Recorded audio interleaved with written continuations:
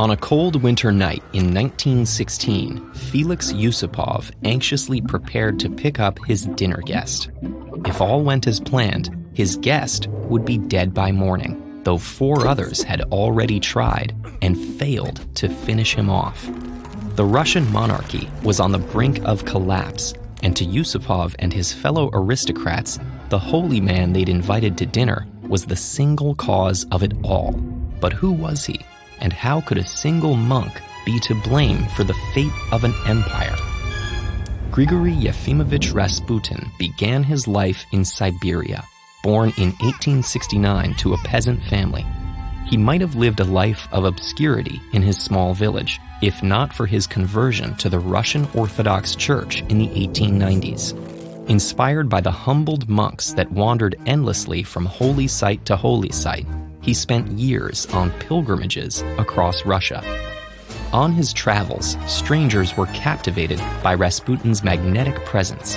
Some even believed he had mystical gifts of prediction and healing. Despite Rasputin's heavy drinking, petty theft, and promiscuity, his reputation as a monk quickly spread beyond Siberia and attracted both laypeople and powerful Orthodox clergymen. When he finally reached the capital, St. Petersburg, Rasputin used his charisma and connections to win favor with the imperial family's spiritual advisor. In November 1905, Rasputin was finally introduced to Russian Tsar Nicholas II. Nicholas and his wife Alexandra devoutly believed in the Orthodox Church, as well as in mysticism and supernatural powers, and this Siberian holy man had them transfixed. It was a particularly tumultuous period for Russia and their family.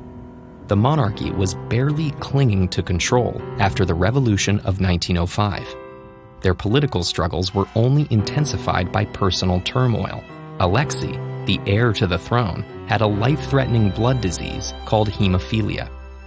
When Alexei suffered a severe medical crisis in 1912, Rasputin advised his parents to reject treatment from doctors. Alexei's health improved, cementing the royal family's belief that Rasputin had magical healing powers and guaranteeing his privileged place on the royal court. Today, we know that the doctors had prescribed aspirin, a drug that worsens hemophilia. After this incident, Rasputin made a prophecy. If he died or the royal family deserted him, both their son and their crown would soon be gone. Outside the royal family, people had mixed views on Rasputin.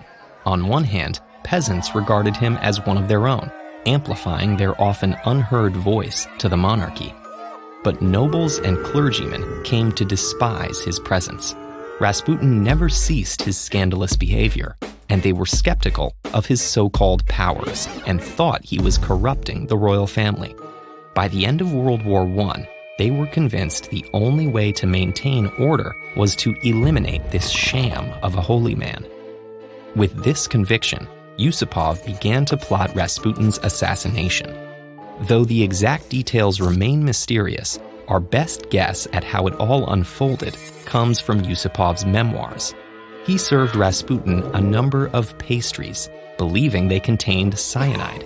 But, unbeknownst to Yusupov, one of his co-conspirators had a change of heart and substituted the poison with a harmless substance.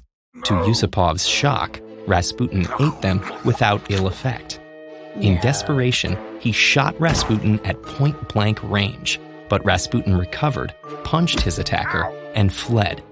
Yusupov and his accomplices pursued him, finally killing Rasputin with a bullet to the forehead and dumping his body in the Malanevka River.